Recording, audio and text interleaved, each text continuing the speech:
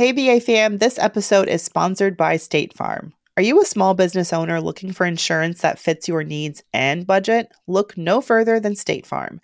State Farm agents are not just insurance providers, they're also small business owners who live and work right here in your community. They understand the unique challenges of running and protecting a small business. When it comes to small business insurance, State Farm knows what it takes. Create a plan that fits your needs and your budget. State Farm agents are ready to help you choose personalized policies that truly understand your business. Insure your small business with a fellow small business owner. Talk to a State Farm agent today and get started on personalized small business insurance that fits your needs. Like a good neighbor, State Farm is there. Talk to your local agent today.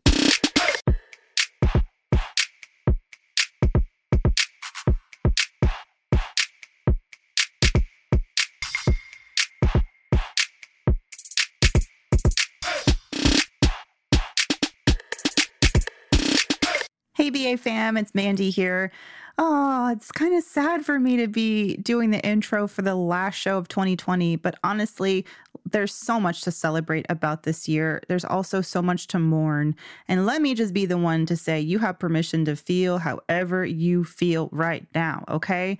Thank you so much for being a part of the Brand Ambition family this year of all years.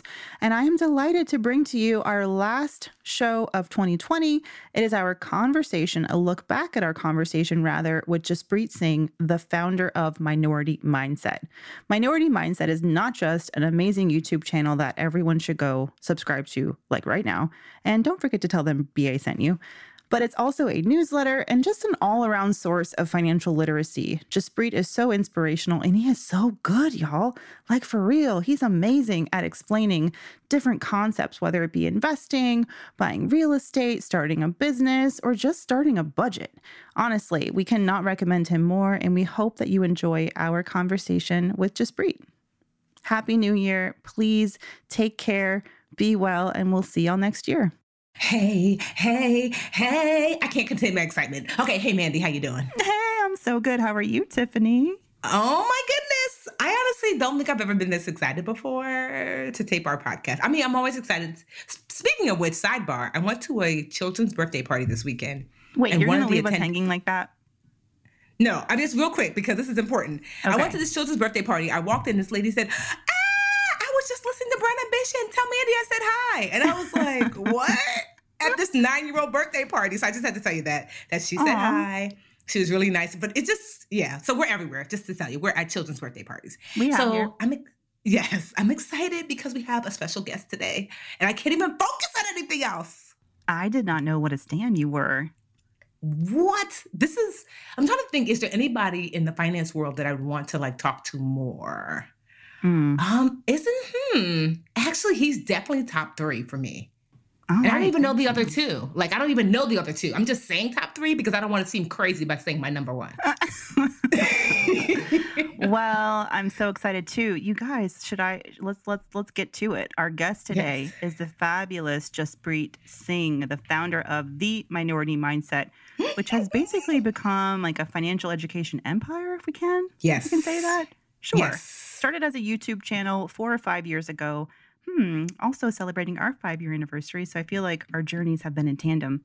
But Jaspreet started his YouTube channel in 2015. It has blown up. He's got hundreds of thousands of subscribers. He's got a massive Instagram following, but he also has, really at the heart of Minority Mindset is financial education. So he has a very successful blog, a newsletter that I actually signed my husband up for. You know how I was like, babe, listen to get this newsletter. And I just put his email in. Now he loves his newsletter. I feel like next to Robin Hood Snacks and the Minority Mindset newsletter, I'm set for the day. Yes. I got my financial news all covered. So Jaspreet is here with us. Can't wait to talk to him. Oh my gosh. If the word geeked was in the dictionary, it'd be my face right now. Okay. You have no idea. It's hot and bothered. I love Jaspreet. You have no idea. What do you love about Jaspreet? Yes. What it is I love about him is that, one, another brown financial educator who actually educates.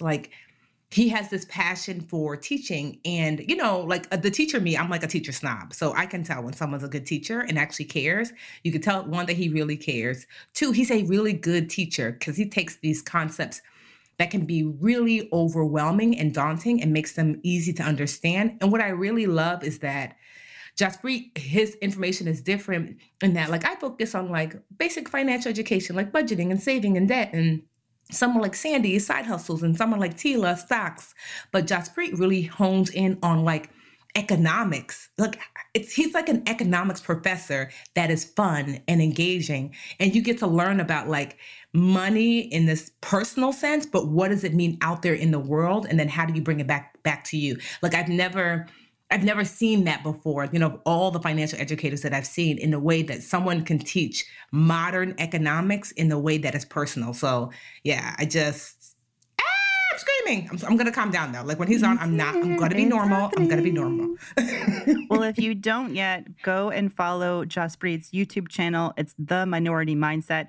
And we'll let him explain the meaning behind the minority mindset. It may not be what you think, but it's one of my favorite things about his channel, and really his point of view, which I'm really interested to talk about. And he and Tiffany have like everything in common. So I think we're like a little financial guru matchmaking is happening here. Yes. Don't tell Superman. Not like that. Like no, like he's more like my friend. He's my friend, that's your brother or cousin. Yes. Jaspreet's going to talk about how he got his start in financial literacy education, and like anyone that we know in this business, it started with kind of a sad story, but he bounced back and now he is bringing his education to the masses. And we're going to talk with him next on the show. Before we do that, what about us, Tiffany? I know. What's going on with your life these days? I don't even know. I'm like, who cares? No, I'm just joking. What is going on? Honestly, I don't know. I'm not gonna lie. I'm so distracted. I'm like, what's going on in my life? I'm breathing. I ate. I honestly, we're laboring on Labor Day. What's wrong with us? I know. It's okay though. It's fine. Yeah. It's for a good cause. But what about you? I can't even think of anything new in my life right now other than this. So what about you? I usually rely on you for all the excitement. My parents, my mom and my stepdad were in town all week long, and I feel like I barely saw them because, of course, I was taking advantage of all that free childcare to do as much work as I possibly could. And part of that week I spent working on the show. You guys, we are so close. The Brown Ambition merch store is like 99.9% ready to go. In fact, maybe by this week's episode, there will be a place where you can finally get your Brown Ambition t-shirts, okay? And onesies. There may be a coffee mug. There may be a tote bag. We'll see. So I've been working on the virtual store. Let's see. On top of booking today's esteemed guest, Jaspreet Singh, I also booked a couple other guests, Tiffany. Asking you. I did. This month is going to be major. So we have Lynette Calfani-Cox rejoining our show. My babe! Right. She's like the OG guest of Brown Ambition. And I figured there was no better way to celebrate our upcoming 5-year anniversary than having one of our faves back on the show. But Lynette is going to talk all about how she and her husband, Earl, I don't know if you follow them on Facebook, but I do. Every other week, she's like, we just bought another investment property. Yes. This makes our seventh investment property. Right. Yep. Yeah. So I'm like, Lynette, you have got to, and she hasn't really, been talking about their journey to real estate, entrepreneurship. So I'm really excited to have her on. We're going to focus all about, because we do get these questions a lot from listeners. What do you guys think about, investing in real estate and having an income property and how that all works? But Lynette is really doing it. So I'm excited to have her on. I think she's going to be on in a couple of weeks. And then we also have Dr. Imani. She's from a show called Married to Medicine, and she's going to be joining us to talk about mental health. As you guys know, like Tiffany and I are pretty transparent about what we do to cope with life. And therapy's been a big part of my life. And I know right now in these crazy times, mental health is so important. And Dr. Imani is a Black woman in mental health, really helping to remove the stigma. And we're going to have her on to talk about how we can all cope with the insanity of today's world a little bit better. So look out for an interview with Dr. Imani coming up in September as well. Yes. Oh, we're busy beavers. Busy beavers. I know. How do you feel about 5 years? Jaspreet just messaged me. He said, "Hey, Tiffany, it's Jaspreet." Okay, I'm done. You're distracted. I can't even talk to you right now. All right. I'm gonna screenshot it so I can keep it forever. Be cool. Dang, now I'm going to have to play it cool. All right. You will, girl. It's over for me. I'm not playing it cool. I'm going to fan out. Okay, no, but yes. Do we have a bio for him? Or that was basically, we're going to kind of let him introduce. That was basically the bio. Did I not do a good job? No, you did a good job. I'm sorry. I'm just flustered. You're just and flustered. For those of you who are like, oh my God, no. There is, I mean, Jaspreet, I guess he's a good looking guy. It ain't about that. It's just to find somebody who's like a kindred spirit in financial education is not an easy thing. So yeah, that's what I'm just so geeked about. Cause it's like, this is somebody who I really listen to and think like, wow, I've learned so much. Because I'm to me, a good teacher is a better learner, a better student. And so like, through him, I've been able to just learn so much. So it just feels like, oh my God, my teacher's here. So I'm excited. Okay, well, let's get to it. Let's take a quick break. Tiffany needs to get a glass of water, maybe like reapply her deodorant and come back. I can like feel the sweatiness. I'm like, it's fine. It's fine. All right, be right back with Jaspreet Singh from the Minority Mindset.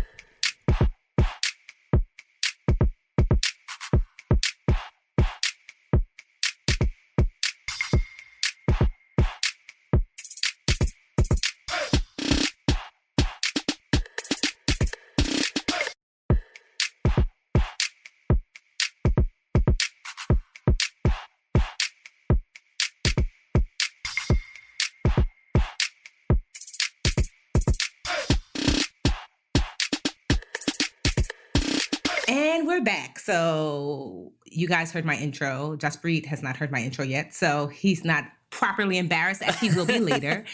I am so excited. I mean, because they don't ever hear me. I mean, I'm excitable easily, but they don't hear me gush about another financial educator. But I'm super geeked because to find someone who is excited about personal finance as I am, but also is a really good educator. Jaspreet, I used to be a school teacher for 10 years before I started the Budgetnista. Oh, wow. Mm-hmm. That's amazing. And so just like listening to your YouTube channel, literally every morning, it's like one of the ways I start my day. I've gotten, oh, that's awesome. Like all my sisters listen, especially my sister Carol, so much so that my 3-year-old niece Amelia is like, Jaspreet again. Oh my God. She's like, where's Elmo?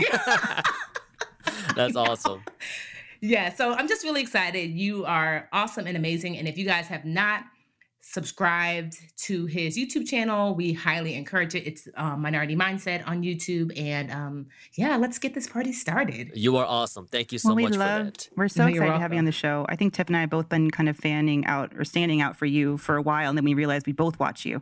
So we had to have you on. Jaspreet, for people who don't know about the Minority Mindset and what that means, can you just quickly explain what you mean by the Minority Mindset and how it applies to your financial philosophy?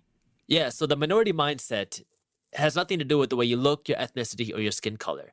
It's the mindset of thinking differently than the majority of people when it comes to your money.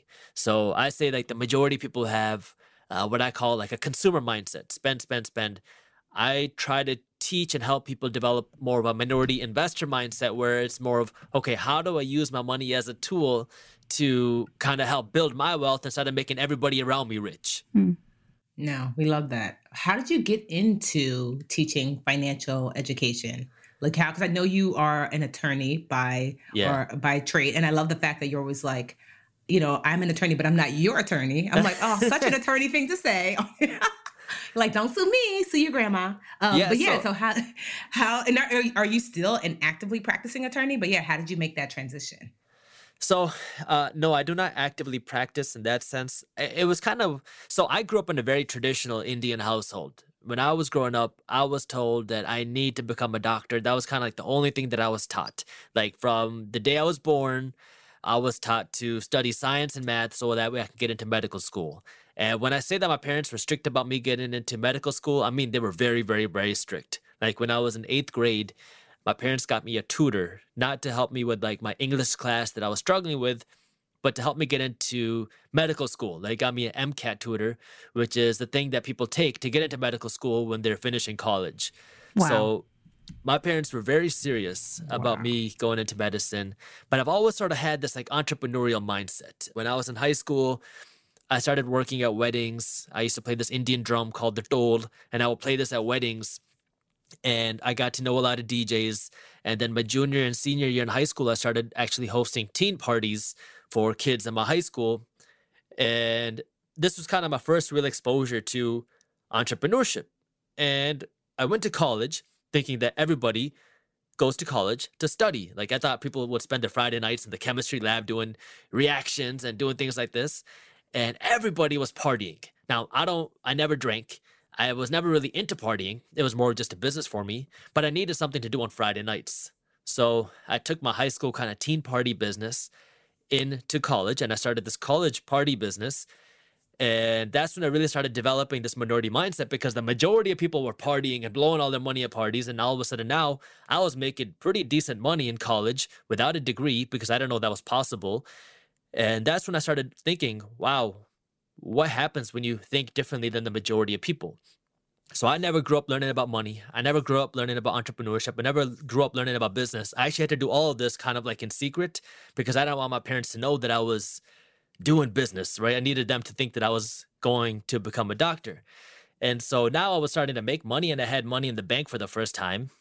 And so I started reading books about investing. And that's when I started learning more about real estate investing and stock market investing.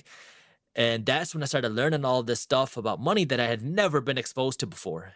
So it was like this kind of like almost like mind shock, because I didn't even know this world of like money management and investing and passive income even existed.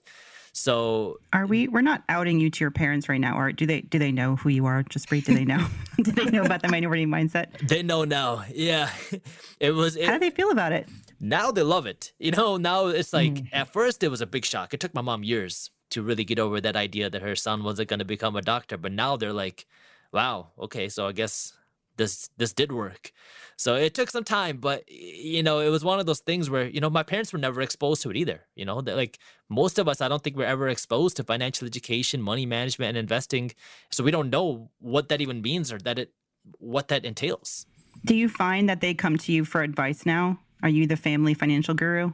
Oh, yeah. Oh, 100%. So I'm helping my dad because, all of a sudden it's like, what is retirement? How do you plan for retirement? What is investing? So I've been helping my dad with all of that. And, it's funny how like things have kind of come full circle, because in the beginning they're like, don't worry about money. If you just get a good job, then nothing else matters. But now it's like, wait, no, it doesn't work like that. You have to understand your money if you want to be able to live a good life, no matter what you do. No, I can totally relate. My parents were born and raised in Nigeria, and it was like you could be a doctor, a lawyer, a pharmacist. Everything else is a drug dealer. Yeah. So they were delighted when I became a school teacher. Yeah. Absolutely thrilled. They were just like, what? You're dealing drugs now? So now they love the fact that I'm the budgetnista, but it took many, many years and success for them to be okay with it. I get it. It's just one of those things where, it's not something we're used to. It's out of the ordinary, right? But it's so important. And I think a lot of people don't get that. Like, you can do whatever you want if you understand money. I mean, at that point, if you have the income and you have the resources to support it, then, you have nothing holding you back. Right. And you wish so much that you had known it when you were younger. What are some of I kind of know the answer to this question already. And in fact, the part of your story that I love the most is similar to Tiffany's story and how she started, which Tiffany, remind people again, of course, sort of your story and how you, I don't know what you call it, a business scam. What happened to you early on? Yeah, a scam. A quote unquote air quotes. I know, a friend of mine, but that's okay because he's in jail now. Hey, jail friend. Oh, wow. So it was a scam. I was in my 20s, and that's back when you believe that when people look like they have money, they have money. Yeah. And so I was a preschool teacher. I was really good at saving, really good at budgeting. I saved like half my income every year, and I bought a condo when I was 25. I was what I call financially perfect, right? So great credit score, savings. But I honestly, my father was a CFO and an accountant of a small nonprofit. So I grew up with financial education. So I was just doing what he told me to do. I didn't have any real knowledge. I was just like, well, what do I do next? Like the dutiful, immigrant, first generation daughter, right? Right. Then one day I said, I'm going to take it into my own hands. And I reached out to a friend who I thought was wealthy, and he subsequently scammed me, and it left me $35,000 in credit card debt, which I never had, credit card debt before. I didn't even tell my parents until literally years later into my 30s. Wow. Because I was so like, afraid, and Yeah. ashamed, honestly. So yeah, that was what triggered. So as I was digging my way out, other friends, it happened right before and really right during the 2008, 2009 recession. So it was like the worst luck. So I Oh lost my my God. job. I have the scam. Now I'm going to foreclosure. It was everything that could go wrong went wrong. But as I was fixing myself, I realized that there were other people that were struggling too. So the teacher in me was like, well, Tiffany, you teach. Why not just help your friends? And then they brought their friends and Yeah. they brought their friends. So that was like the advent of the Budgetnista, my business. And Mandy said you experienced like a scam that kind of triggered your journey to financial education. Yeah. Well, first off, that sucks. Stories like that are always, it's great that you had that entrepreneurial mindset where this is like, what do I do about this? Instead of complaining about it, doing something about this. So props to you. That was amazing. For me, it was actually very similar. I've always been that entrepreneur person too, and kind of didn't really have much guidance, never really had someone to talk to about entrepreneurship or money management or investing. And I had this sock business that I started, and I was getting ready to launch it. And this marketing company came up to me and they were like, hey, let us handle your marketing and we're going to get you all the sales, all this marketing, and we guarantee you're going to see all the success. And if you don't, we will give you all your money back. So I was skeptical naturally, but this kind of money back guarantee was reassuring. So I was like, all right, what do I got to lose? So I handed these guys a lot of money. It wasn't $35,000, but it was a lot of money to me at the time.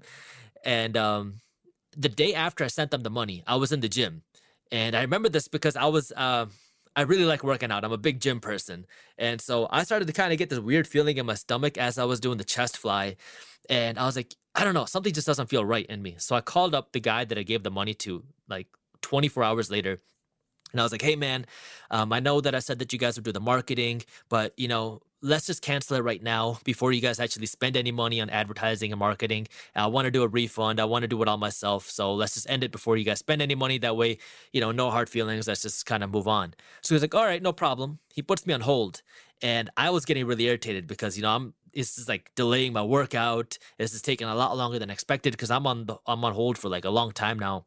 And eventually the phone just goes beep, beep, beep, beep. And so I was like, yeah, something's wrong. So I called up the other two numbers that I had. Nobody picks up. Nobody emails me. No one responds to me. Everyone stops responding to every single message that I have. So I contacted an attorney and I found out I was scammed. So I was like, all right, what do I do now? I launched the business. We had an amazing launch. We did like, I forgot, there was like 20 some $1,000s in the first month of pre-sales of our sock business.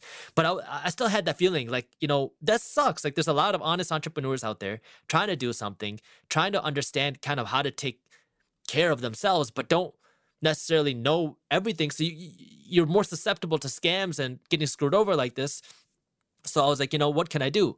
So I went on Udemy and I put out this course on how to launch a business without getting screwed over. And I called it the minority mindset because at that time, I was like, entrepreneurship is all about the minority mindset, is thinking different than the majority of people. And we had all this traction. We had all these students sign up for it and we were loving it. And they were like, hey, Jaspreet, you should go on social media. And I was like, all right. I don't know too much about digital marketing or anything at the time. So I created an Instagram page called Minority Mindset where I just started posting quotes and kind of just random tips about money management and starting a business. And then I had a lot of comments and messages from people saying, hey, you should start a blog or you should start a podcast. And I was like, I can't start a blog. English is my second language. I suck at writing. So no, that's not going to happen. Podcasting, I don't even know what a podcast was. So I was like, yeah, I can't do that. But I do like YouTube, and I see a lot of people on YouTube. I like watching YouTube. Maybe I can make YouTube videos. I know how to talk.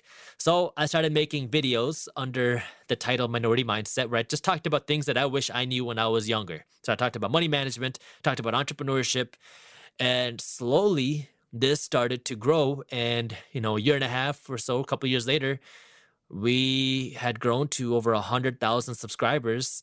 And now all of a sudden we were building a brand, and I don't even know that that's what I was doing. I was just this was something that I was doing as a hobby just because I was so kind of hurt by the scam. And now this is what I do.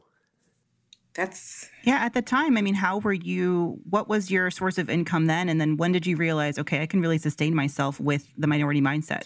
So when I started Minority Mindset, when I was in law school, actually. So I was in law school, I was doing the stock business, and I was doing a lot of stuff in real estate. So I was a real estate investor. I used to do real estate wholesaling, and I was a real estate salesperson. So I was kind of doing a whole bunch of things at once. And the kind of fork I ran into was right around the 100,000 subscriber mark with Minority Mindset. We weren't making a lot of money, but it was kind of a weird situation because the sock business I had was making decent money. It was making we were a a solid business, but the problem was it was a special kind of athletic sock that I had created, but our patent was denied. So I had to kind of decide, okay, do I want to go the route of building a sock brand where, I love starting a business, but I'm not so passionate about socks. I really wanted to license the technology, but that wasn't really going to work because we didn't get approved for this patent. But Minority Mindset, I had a real passion for. Like, I loved teaching. I love money management. I love talking about entrepreneurship and financial education. This is like something I really, really enjoy doing because this is something I wish I knew when I was growing up, but we weren't making that much money. So I decided to go all in with the Minority Mindset just because, I was like, this is something that I would love to do for the rest of my life.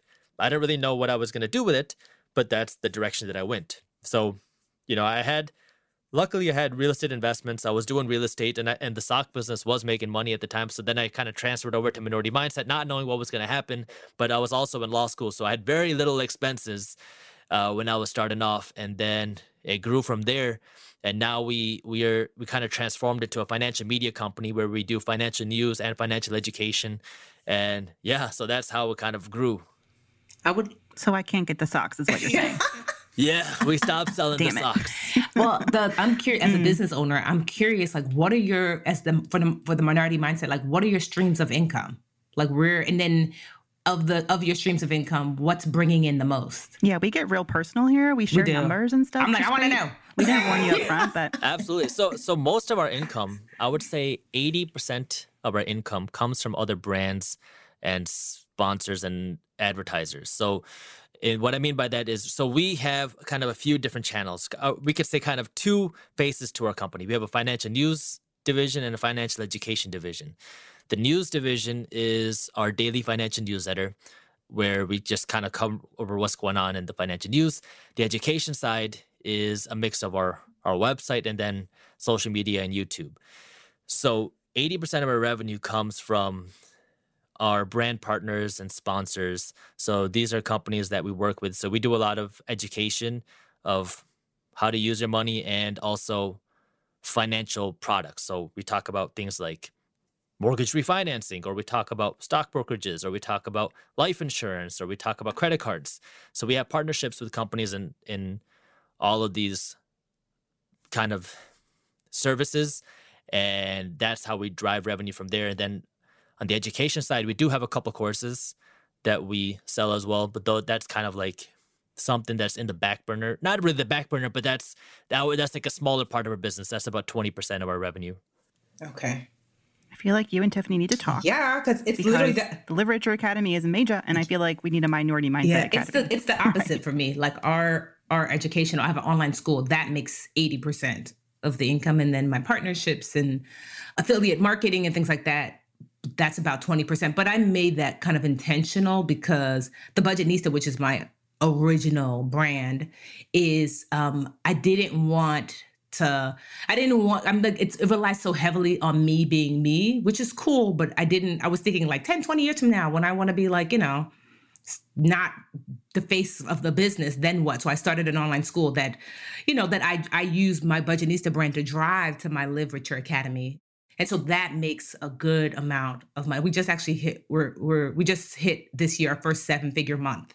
Awesome. So yeah, it's crazy. I'm like, I used to be a preschool teacher. Now, of course, my parents are like, you're doing so good. We're so proud of you. I'm like, oh, really? Because 5 years ago, you were like, where is your job, Odochi? That's my African name. Yeah. Well, we need to talk after the call. Yes, we do. Because I think that, I think that what you guys are doing is amazing, because what I don't understand is how many people do you have working for you? Because I'm honestly signed up for everything. I read all the newsletters. I was like, I can't believe he has this whole curriculum. I signed up for the investment class, which I have not taken Wow. yet. I've done all, like, Just Free. I'm a stan. I'm holding it in. You have no idea. I'm like, That's awesome. This is me at Do you have the socks? No, that's the only thing I'm missing. I'll send you a pair. I might have a couple left over in my bedroom. I'll send you one of the special edition ones. So I guess the question is, like, I know how much work it takes, and like, what size is your team? Because the quality and the consistency of your content is unmatched. So yeah, I would love to know more about like your team and how does that work? Yeah, so we're actually hiring a lot right now. So we are about to be. We have a mix of kind of our remote people. We have some freelancers, and then we have our in-office team. So total, I would say we're something close to 30 people. Okay. Something around there. So, it's some of our people are mixed. So some of our people are full-time in the office. Some of our people are full-time remote. So it's kind of a blend in that. I would say by the end of the year, we'll have about 10 people in the office permanently that are, always there. Then we have another 20 to 25 people, maybe 30 that are remote fully. Okay. Hey, BA fam, this episode is sponsored by State Farm. Are you a small business owner looking for insurance that fits your needs and budget? Look no further than State Farm. State Farm agents are not just insurance providers, they're also small business owners who live and work right here in your community. They understand the unique challenges of running and protecting a small business. When it comes to small business insurance, State Farm knows what it takes. Create a plan that fits your needs and your budget. State Farm agents are ready to help you choose personalized policies that truly understand your business. Insure your small business with a fellow small business owner. Talk to a State Farm agent today and get started on personalized small business insurance that fits your needs. Like a good neighbor, State Farm is there. Talk to your local agent today. It's interesting that you say that, you're not a good writer, because my favorite, apart from your YouTube, I love your newsletter in the mornings. Man. So how much of that is you? So I would help with kind of coming up with the content ideas. The writing is our awesome writers. I am not involved with the writing much at all. It's good to know your strengths. That's okay. Yeah, you don't want to read my writing. My writing, you won't even know what is going on. Like, is this guy talking about the stock market or the real estate market? I have no idea what he's talking about. Well, you do such a great job. I mean, just it's a real talent to be able to explain concepts without writing, like without taking time to think them through. I'm not that I'm saying your stuff isn't thought through, but you know what I mean? Like, to be able to vocalize these topics and make them truly, accessible to people. Because like you said, a lot of people don't understand this. So you have to approach it, from the ground floor. Yeah. But we talked a little bit about passive income. You have your real estate business. A lot of people right now, this is tied together, I promise. I want to first talk about your favorite passive income strategies, and then kind of talk about how people are kind of using the stock market to create some passive income, which may or may not be the best, idea for the majority of people. If we can go back to that, minority majority contradiction. But yeah, talk about passive income streams, what you sort of have, what has worked for you and what you think could work for others. And then, how you would talk to folks thinking about getting into the market these days. So, I think the first thing is kind of defining what passive income is, because I think a lot of people have a misconception as to passive income.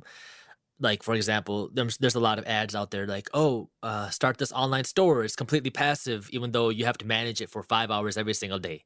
So I don't consider that passive income. When I think of passive income, I think of my real estate investments, where I own a house or an apartment complex.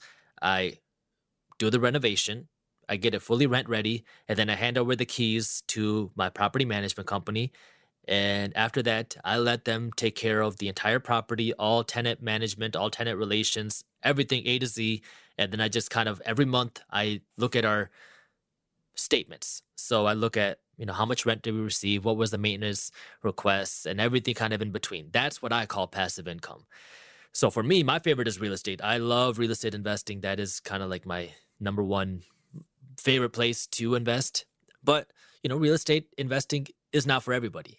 You need to understand how real estate investing works. It takes a learning curve, and not everybody wants to go through that. You have to kind of go through your bad tenants. You have to go through the bad properties. I went through that myself, and it sucks. It's painful. It's not fun to lose money. And with real estate, there's more capital involved. It's a lot harder to start real estate investing, especially owning physical real estate with $100 or $1,000. You need more capital and more time involved to get to that passive income point. So you need to spend that time in the beginning to get the real passive income.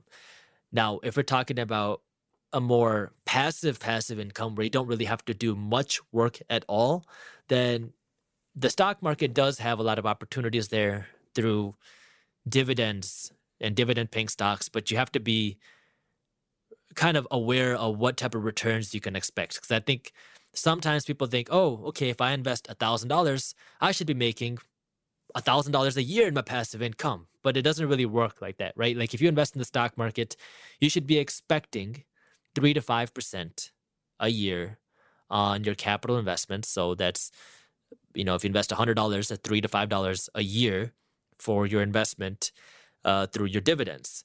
And there's a lot of easy ways to do that. You can completely automate this. So you just take whatever funds you have, and every month or every week, it automatically gets invested into whatever stocks or ETFs or funds you want. And then when you get the dividends, it is your choice now whether you want to reinvest them back into the stocks or ETFs. That way you're kind of compounding your investments. Or do you want to pull it out and keep this money for yourself and use it to improve your lifestyle? The thing about passive income, especially in the stock market like this, is it is a long-term game. If you're getting 3 to 5% a year, you need to compound that money. You need to keep adding that money into your stocks and ETFs, because what happens is in a good market, stock prices will go up. So, your stock value, your investment value is going up. But at the same time, companies, if they're growing, they're going to increase the amount of dividend that they're paying. So right now, you might only be getting a 3% dividend on your money, but in 5 or 10 years, they might double the amount of dividend that they're paying out. So what went from a 3% dividend is now a 6% dividend. So it really starts to grow and compound. And if you keep reinvesting that money, the amount of money you'd be making through this passive income and dividends keeps growing slowly. So it's like kind of like the snowball that a lot of people talk about. You got to build that snowball, and at the beginning, it's really slow, it's really hard, but as you keep going and as you stick with it, it will get bigger. Can you explain for folks who may have just blinked out when you said the word dividend? Because they may not even know what a dividend is. I mean, it's a piece of the profits that a company will give you for investing in their stock, right? How would you break it down? Yeah, so the way I like to explain dividends is think about like a thank you check from companies. So some companies, let's talk about McDonald's. Some companies like McDonald's make a lot of money.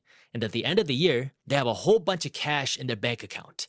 And there's 3 things that a company can do with this extra cash. They can save it for emergencies, they can reinvest this money back into their company, or they can give this away, literally give it away to their owners and shareholders, investors, people like you and me, for owning their stock. So if you go out and you buy a share of McDonald's will literally send you a check. They'll send you a few dollars every single year just because you own the McDonald's stock. You don't have to go and flip burgers or do anything. You're getting this cash just for owning that investment. I love that explanation. I just saw that in one of your videos that you explained that. It was like, he's doing the video. I feel like I'm watching your YouTube video. Yeah. It's the same what content. What do you say for... Yeah, I mean, this past week has been, I don't know, this past summer, I mean, I just feel like everyone at home through this COVID crisis, this bizarre time that we're at in our country right now. And it's good for people like us who are in the business of teaching financial education, because folks are really hungry for it right now. But I'm worried because my friends and family who really haven't been into financial anything until, COVID kind of hit and they have all this free time, people are coming to me like, should I invest in Hertz? What do you think about the Tesla stock split? I mean, last week, my husband listen, okay, like I said, I have some money that I play around with that I'm not afraid to lose. I just have a little bit set aside so I can just prove to myself, honestly, what a terrible stock picker I am, which is what it's been like for the past 5 to 10 years I've been doing it. But anyway, so my husband's got a little bit of money and that he could invest, and he chose to invest in some Tesla stock last week after the stock split. And of course, he bought when it was really high. And by the end of the week, it had tanked. And he's like, what's going on? I need to sell my Tesla stock. And I feel like he's not alone. So what's your take on where people's mindset is at with, stock market investing these days? And what would you say to people who are trying to get into the market now as like a word of caution? So I just recorded a video on this. It's going to go up very soon. But stock or market predicting is for losers. Nobody can predict what's going to happen in the stock market tomorrow or 3 months or, in this short term. It is impossible because there's so many things that can happen that influence the stock market, especially in the short term. We could see something happen to the president. We could see something happen with this coronavirus. We can see the Fed change their monetary policy. There are so many factors that influence the stock market in the short term that creates this like emotionalness in the stock market. And that's what creates like this panic selling and euphoria buying. And as a smart financial planner and a smart money manager and investor, that is exactly what you want to avoid. You want to be investing for the long term. So I'm a big proponent of long-term investing, looking at companies who are growing, who are innovating and have a good value, and buying into these companies for the long term. If that is what you're doing, the stock price doesn't even matter that much. You just want to continually buy it, whether it's every week or every month or, whatever your schedule is. You just want to keep buying these stocks or funds that you want to own for the long term. So basically, and for the majority, dollar cost averaging. No, I was just going to say, so I know that's your big philosophy, dollar cost averaging. Yeah, and if it comes down, if it crashes, buy more. That is it's like one of those things that if it's a company you really believe in, buy it. And if it crashes, use it as an opportunity to buy more.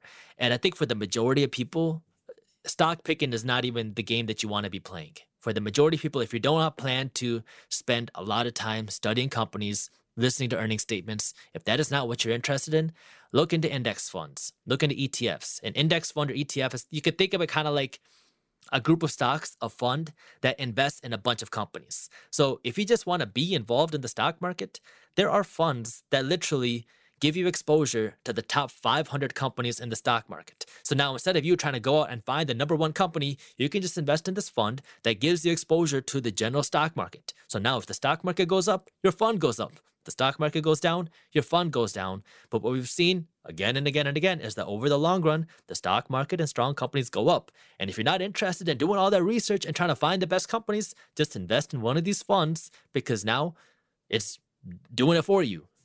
So what you're saying is I'm right and husband's wrong. Yeah, exactly. Just wanted to confirm that. Okay, because I went play him that section. So my question is, so where do you go for financial education? The financial educator. It's like, where does a doctor go when they're sick? So where do you go to learn when you're learning, when new things come out or something you don't understand? Like, what are your go-to platforms? There's a lot of great resources on the internet. Like one of my go-to sites, if you're talking about the stock market particularly, like Seeking Alpha is great, finance.yahoo. I love reading books and I love kind of just learning about companies. Like right now I'm reading one of Warren Buffett's biographies. It is very interesting just to kind of, not necessarily just stock books, but learning kind of the way some of these great investors think and just learning from them and then really just studying a company. There's every 3 months, a company has to release a statement where they go over how much money they're making, what they plan on doing, what their valuations, what are they doing with their money? Where is all their cash going? And a lot of times, most of the times we skip over that because we read the headlines. Tesla made a lot of money or Tesla lost money, right? That's all we see. But if you go into the actual earnings statement and you read the transcript and you read the forms that these companies file, which you can do, they're more boring, but you can actually see what is going on with the company and what is their real revenue, what is their real income, what is their real loss. And then you can come up with your own calculations to see, okay, this company is making $100 million actually based off of what I see, and they're being valued at $10 billion. Is this a good investment? Yes or no? And so it's kind of coming up with what do you think is a good value and what is it that you want to invest in? Over time, as you've developed your financial philosophy and, the minority mindset, as you say, you acknowledge that you didn't have a ton of education, and Tiffany's maybe in the minority because she had such a great financial coach in her dad. But even so, the Great Recession for Tiff and I both kind of had we were both like in our own ways, a little afraid of going through what we went through, our personal financial losses after the recession. And so I think safe to say, Tiff, that we both held on to some cash. Yes, too much cash. Maybe beyond beyond, like, yeah, maybe beyond like the 6 month mark. And I wanted to talk to you, like, have you had to overcome any mindsets that were maybe hurting you financially? Were you maybe a little conservative in the beginning, or have you always kind of, just learned and approached investing differently? Because for a lot of people, especially now, the majority will look at the stock market, what happened back in the spring, March and April, and be like, oh shit, like, get me out of here. This is crazy. Yeah. So to talk about that, if you don't mind. I think, the saving thing, 6 months, I tell a lot of people is the goal. And I try to tell people to cap it. Like, Indians tend to be super savers too. A lot of my friends are kind of fall under that boat. I know a lot of people that make a lot of money and they save every penny that they can. So they're saving like 70-80% of their income, and they have 3, 4, 5 years worth of expenses saved in their bank account, just sitting there. And this is way past the FDIC limit. So, I must be for Indian. some of these people, yeah. Not anymore. I'm better now. I have a financial planner she actually is Indian. Shout out to Anjali. But yeah, I'm better now, but that was so me. Yeah. And it's better than blowing all that money, right? But what I try to tell people is, you can do a lot better and take low risks. If once you learn about how investing works, you can kind of get a better feel of it. So I used to have a lot of money in the market, and I made a video on this earlier this year, like it was actually in February, where I talked about how I was selling a lot of stuff just because sometimes, things do feel like a little overheated. Now, this was completely lucky. Like, I talked about this. This was like 100% luck. I did not predict a crash. I did not predict a pandemic. This was like completely luck. Where in February, I was like, I've made a lot of money over the last few years in the stock market. So I'm selling right now because a lot of things are really high. Valuations are really high. And it's just a good time to take some money off the table. And that's okay. What I tell people when it comes to saving and investing, your investment money doesn't always have to be invested. Like, cash is an investment position as well. It's just knowing that this is money that you want to invest, that you're, looking for an opportunity. I like real estate. I haven't bought real estate in a while because I'm waiting for an opportunity. So I have cash that I'm waiting to invest. And, it goes beyond my saving goals, but it's my investment money that I'm waiting to invest. So that's kind of like what I've developed over the years. And I think I used to be a lot riskier when I was younger, when I was first getting started, because at that point I was like, wow, what do I have to lose? So I'm just going all in everywhere I can, because for me, it was just like, this is my time to learn. This is my time to go all in with everything. Now, I'm still willing to take risk, but I'm definitely a little bit more conservative, and I do a lot more research now than I used to. Before, I was more of a doer before thinking at all. Now I'm still a doer, but I do spend a little bit more time thinking before I kind of make those moves. So you cleaned out your investments in February? Lucky duck. I know. And then what? Did you get back in once things started to go? Like, what did you do? Because I think there were folks who it's that financial double dutch again, which is, I don't know if you're familiar with double dutch. It's kind of a thing Black girls do when they're young. I know. Double dutch. I don't know if you've ever watched, like, when girls jump into the rope, they do this like bobbing back and forth, trying to figure out the perfect time to jump in. So you're literally rocking back and forth. So it's like, so it's a good analogy to getting into the market. So yeah, I did. I talked about this on YouTube that I do this kind of like drip investing where I buy in phases. Now, I'm not the greatest stock market investor out there. One of our partners, AK, who does a lot of our stock market teaching, he taught me a lot about the stock market. I learned a lot from him, but I do what I call drip investing. So when the stock market falls, that's when I come in and buy, and I buy in phases. So every time it falls 10 to 15%, I buy. If it falls more, I buy more. And so I kind of just buy in those phases. So when it was falling, I was just buying the whole way down. And then I did sell a little bit a few months later because the stock market recovered so fast that it was like, this is kind of crazy how fast the stock market is recovering. So, that's kind of what I've been doing in terms of the stock market. I still haven't really bought much real estate or at all. I'm just trying to figure out what's going on in the real estate market. Where are you buying real estate? I don't even know where you're based. I'm in Michigan. Michigan. Okay. So that's, and are you investing in real estate close by so you kind of know the area? Yeah. A lot of it is in the state. So just trying to wait on opportunities. I mean, I'm a big value add investor. I love finding distressed real estate, whether it's financially distressed or physically distressed, but just waiting on a deal. So a fixer-upper, basically. Yeah, I love fixer-uppers. I'm working on my first fixer-upper right now, so I'm excited to see like what. Oh, that's awesome. Because I was like, you know what? I feel like my first kind of jaunt into investing was really investing by growing a business because I was scared of investing traditionally since I had that scam. And then I got my financial planner, and she really helped to like pry open my cold, dead hands around my money.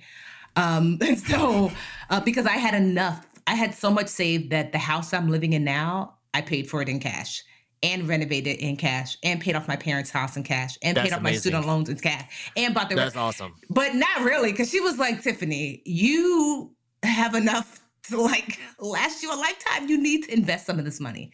I did that. But then so the real estate property that I bought, it's a tax deed from the city where I live in New Jersey. And so it was $10,000, which is awesome. And it needed about $150,000 worth of work. But the homes around there go for about $225,000. And they're building a new train station that goes directly to New York City, like around the corner. Yeah. So that's I'm like, awesome. Yeah, I cannot wait to see. But to see, we're looking now, I'm stacking money to look, same as you, to see if there's like another opportunity to purchase something. Because Anjali, my financial planner, said, you've already, you've hit your goal for the year as far as setting aside for retirement and just investing for wealth with her. And so now she just suggested that we start to, for the rest of the year, put the rest away to purchase real estate when we felt the time was right. So that's what my husband and I are doing now. But yeah, do you have, I never would have thought I would have had a financial planner. So I guess that's my question. Do you have someone? I know you have AK. I love him too because I watch his channel. He's a little wilder than you, but he's still funny. Yeah. He's really smart. Yes. He's like edgy, but he's really smart. So is that your go-to, or do you have like a formal? Because I know Mandy has someone. Her name is Helen. That kind of guides her through the things that she doesn't know. Do you have like a go-to aside from him that guides you through the things that you don't know financially? In different areas, yes. So not like one kind of go-to financial planner in that sense, but I have like AK is who I go to in the stock market. I have a few friends who are, absolutely killing it in real estate. I have a couple people, not many, in the entrepreneur business space that I talk to, but mainly in the real estate and stock market space do I have people that I kind of bounce ideas off of and talk to about what's going on, and a couple of brokers in the area that are really, really active in the real estate market. What do you have? So you mentioned investing on the side so that you can use that money to purchase potentially income properties. What's your investing strategy when it comes to saving for real estate? Because if you're looking for opportunities, you don't know when those will pop up. So you need to be liquid enough. So I'm curious. So kind of like what I was saying before, right? I have my savings cash, which is just savings. And then I have my investment money, which not all that money is always invested. Cash is a position. And so I have cash that I have waiting to invest. So Gotcha. that's kind of my real estate that I'm waiting to buy real estate. That's just kind of sitting there. Yeah, it's not growing right now. It's losing value to inflation, but this is money that I'm kind of, I have ready, because if real estate prices come down, I want to be there, and I want to be the one that's ready to buy without any questions. Yeah, we can't all be Sister Carol. Tiffany. What did she buy? She bought like $1,500 worth of what and paid for? So yeah, my sister, she actually is like, she loves investing in the market, and she can pick them. So she's an engineer by trade. So my parents were happy with her. But she told me about Tesla years ago, and she bought it when it was $30 a share. Wow. And she was like, you should, there's this company called Tesla. And I was like, nah. And then and then the next year at Thanksgiving, she was like, it's gone up. It's like $100 a share or whatever it was. And I was still like, no, not interested. So at the time she bought like $1,500 worth. And yeah, so she ended up like selling it though. I forget whatever it was, but she ended up selling it to pay for her wedding. And she put in $1,500 and got out $30,000. So wow, that's an amazing return. Yes. And so, but now I listen to her because she told me about Shopify, for example, when it was like, I think it was IPing. And she was like, I think it's a good stock. I've been doing my research. And I was like, okay, I bought Shopify at, how much did I buy it for? I think $140 a share. It's over $1,000 right now. But wow, my stingy self bought 3 shares. So I'm like, damn. Yeah. I should have bought more. But yeah, so she's kind of like my AK, because she will do the research, and she loves like stocks. But I just, I just don't have the capacity or really the interest in doing all the research. So I'm mostly like an index mutual fund person, unless, Yeah. she's like, there's a stock. I've been doing this research for the last 3 years. I really like them. And then we, for once, all listen. But I have like a random question for you. Do you get like spotted in the streets? Like, I had you just read. A few times here and there, not so much now during COVID, but every once in a while it would. It was funny. I never thought of myself kind of as a celebrity. I still don't, which is like, but it's so weird when like I'll be like going somewhere with my family or my friends, and somebody will kind of just come up to you and be like, "Hey, are you Jaspreet?" And I'm like, "Yeah." And it's like it's funny. It's amazing because I love connecting with people. Yeah. Our own fans and audience. It's just like I just never ever thought of myself.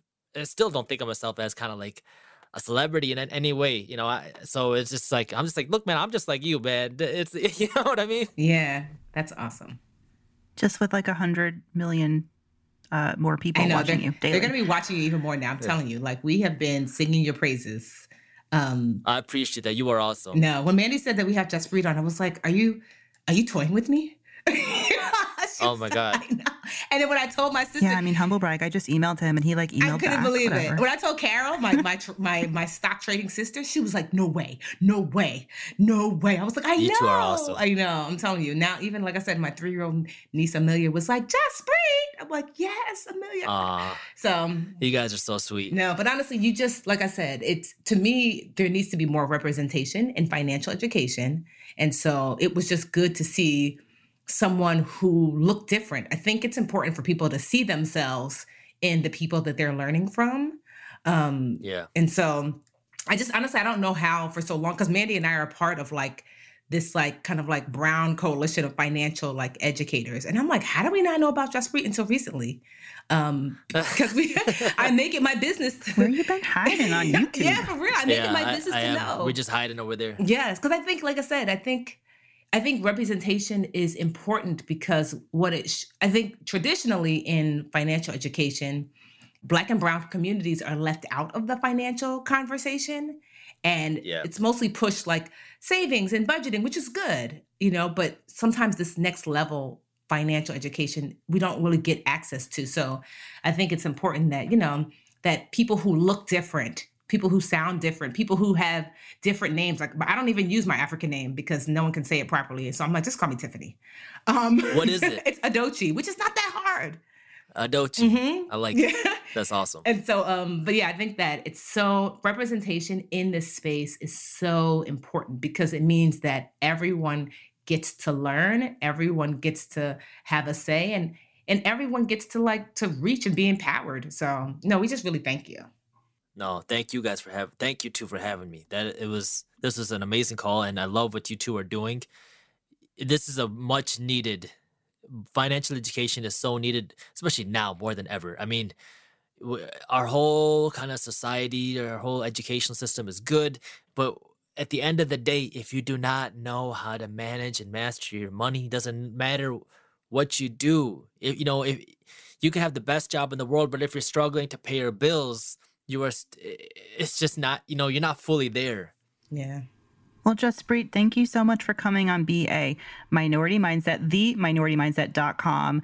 Folks, find him on YouTube, subscribe right now. And you also have a great Insta. Yes. Is that the Minority Mindset too? It is. On Insta? It's Minority Mindset. Yeah. And real quick for our final question, if I can just call it the final question. I don't know. Tiffany might want to talk to you for like no, another few hours. I will, because I've done enough. But we talk about success and investing and all these things. But what's your picture of yourself in the future, 20, 30 years down the line? What does Jaspreet in retirement look like, and what are you working toward? Well, continuing working in this financial space, I love the financial space, but also I'm really interested in the venture capital space. I love working with entrepreneurs.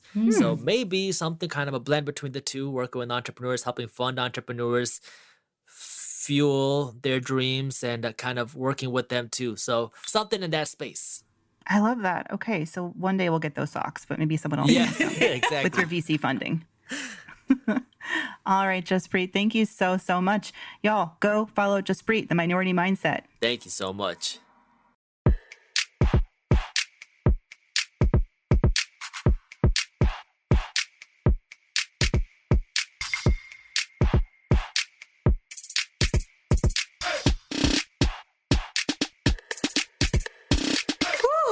Mandra, I need a cold drink. How? You got the speed stick somewhere nearby?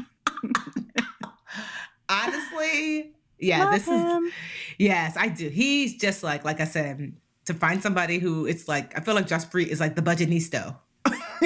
Yeah, the budgetnisto. Oh, that's funny. I know. Yes, I mean, and it's the fact that he focuses on the mindset is great because I feel like we talk about that a lot. Just how what's holding us back is really the knowledge, access to the knowledge, and then understanding how to move forward with that knowledge in mind and not let your emotions kind of get in the way. But yeah, I love him. You guys got to check out Jaspreet, The Minority Mindset. And I feel like look out for Tiffany and Jaspreet's co-authored book forthcoming. I don't know. I feel like I don't know. No, I'm definitely going to partner with him to do something, even if it's just a live or something, because I just feel like that Dreamcatchers need to get to know Jaspreet. I feel like, dare I say they will. But all right, to round out the show, do you want to do a quick brown break? Well, I'm not gonna lie. I am not prepared. Well, you know what? No, I do want to do a brown. Unfortunately, a brown break. I hate to bring down the good times, but bring us down. I'll bring us up. Don't worry. No, good. Because I was on the IG, and someone had posted. I'm like, is this real life? Where our current administration has he's banned federal agencies from conducting racial sensitivity training related to white privilege and criminal race theory, that he feels that it's divisive and anti-American propaganda. Can you imagine? And I was like, we are living in like really scary times. And when I saw that, I was like, oh my God. And so I'm just telling people, like, honestly, please do not take your vote for granted. We need you to vote. We need you to submit your ballot via mail or go and line up to vote. I mean, we can't live like this. And don't just vote. Consider becoming a poll worker. It's extremely easy. And I just signed up. I sent them like an email every day, like, please, I want to be a poll worker in New York. You submit an email to, your local board of elections or whatnot. And it's all you do is like one short training, I feel like, maybe an in-person or a virtual training. And you actually get paid for it. I don't know how much it is everywhere, but in New York, it's $350 for the day. I was a little bit gutted, though, because I actually can't do it. And here's why. They require you to stand up and work from 5 a.m. until after the polls close, which here in New York is 9 p.m. Excuse me, but like, do I bring the baby and just feed him like at the polls? What's happening? That's a lot. It's impossible for me. So, and I understand, but I really was desperate to work as a poll worker because there's a shortage. Because with COVID, because of the hours, and now I understand this, a lot of the people who are poll workers are older, and they are not coming out in droves like they usually do because they're afraid of catching COVID. Who can blame them? But that just means we need people to work as poll workers. So if you're available and if you can work those hours, maybe it's not that way everywhere, but I was genuinely shocked. I even emailed her back, say 5 a.m. to 9 when?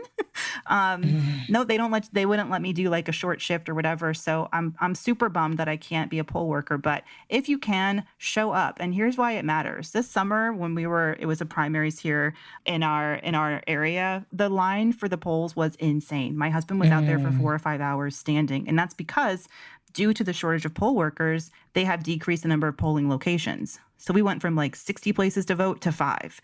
And that means people are like, if people have to wait in that long line, if they have babies at home like I did, I had to go home to my child. I didn't vote in the primary. I don't want that to happen. So if you can, show up, volunteer, work as a poll worker, whatever you can, and help make sure people are able to cast their vote. And if you can't do that, at least tell people that they can vote early. And help them, figure all that out. Just Google your state, vote early, and figure out how to request a ballot. Exactly. Exactly. Right. I haven't done that in a while. Shout out to Emmanuel, my sister's husband. Yeah. No, I think that, child. I mean, I'm not gonna lie. There's a lot of stress bubbling, but I am hopeful that we will pull through and we will be okay. You just gotta make it till the 3rd of November, y'all. Exactly. I mean, we had Jaspreet on, so I mean, I think we can make it happen. Regardless of what happens, folks like Jaspreet give me hope for the future. Yes. But still, can we vote though? Can we get this fool out of office? That would be nice. Exactly. All right. Well, I'll do my brown boost. Well, one big brown boost to anyone who's working the polls this year, but also brown boost to Tia and Tamara Mowry. Can we just talk about Sister for 1 second, which is on Netflix? Please enjoy it. That show is still so good. Like 20 something years later, I can't believe how hilarious. Come on, go home, Roger. Sister. Yeah. Oh man, it's so good. The writing is so on point. Jackie. Yes, what's her last hilarious. name? Harry. Yep. Mm-hmm. Harry, and then Tim Reed, and then Marquise Houston or Marquez. I don't know how you say his name, but whatever. Marcus. Amazing. Meanwhile, Marcus, super simple. Marcus? It's not Marquise. Yes. That's how he spells. I know. It's very brown ambition to spell like that, but it's Marcus. Hilarious. They're so funny. And this is the show. I'm just like, man, I miss Black TV. I'm glad that shows like this. It feels like Netflix is going out of its way to put more Black led shows on their platform, which is, why did it take till now? But whatever, they're doing it now. So I just, if you want to go back to your youth, go watch Sister. I promise you will not regret it. It's still hilarious. And at least you'll know the sister. I never knew how much I missed you. I'm trying to wait till they go to like college, because that's when they did the new theme song and it was like sexy and grown up and stuff. Yeah. Yes. I do my own time on my own time. All right, I gotta go. I really have to go. Okay, all right. So what episode number is this? This is 233, y'all. 233. Okay. Which is insane. We've done over 200 shows. That's crazy. All right, y'all. We'll catch us next week. Enjoy our interview with Jaspreet. Let us know how you feel about it. Leave us a comment on iTunes. Leave us a review. Hit us up on Instagram. We're at the Brown Ambition Podcast on Instagram, or you can email us at what's our email? At thebapodcast@gmail.com. Yes, and you could tag me directly at the Budgetnista. If you're like, girl, you was fanning out, I'm okay with it. Superman knows I'm okay with it. He was fine with it. Who doesn't want to be fawned over by the Budgetnista?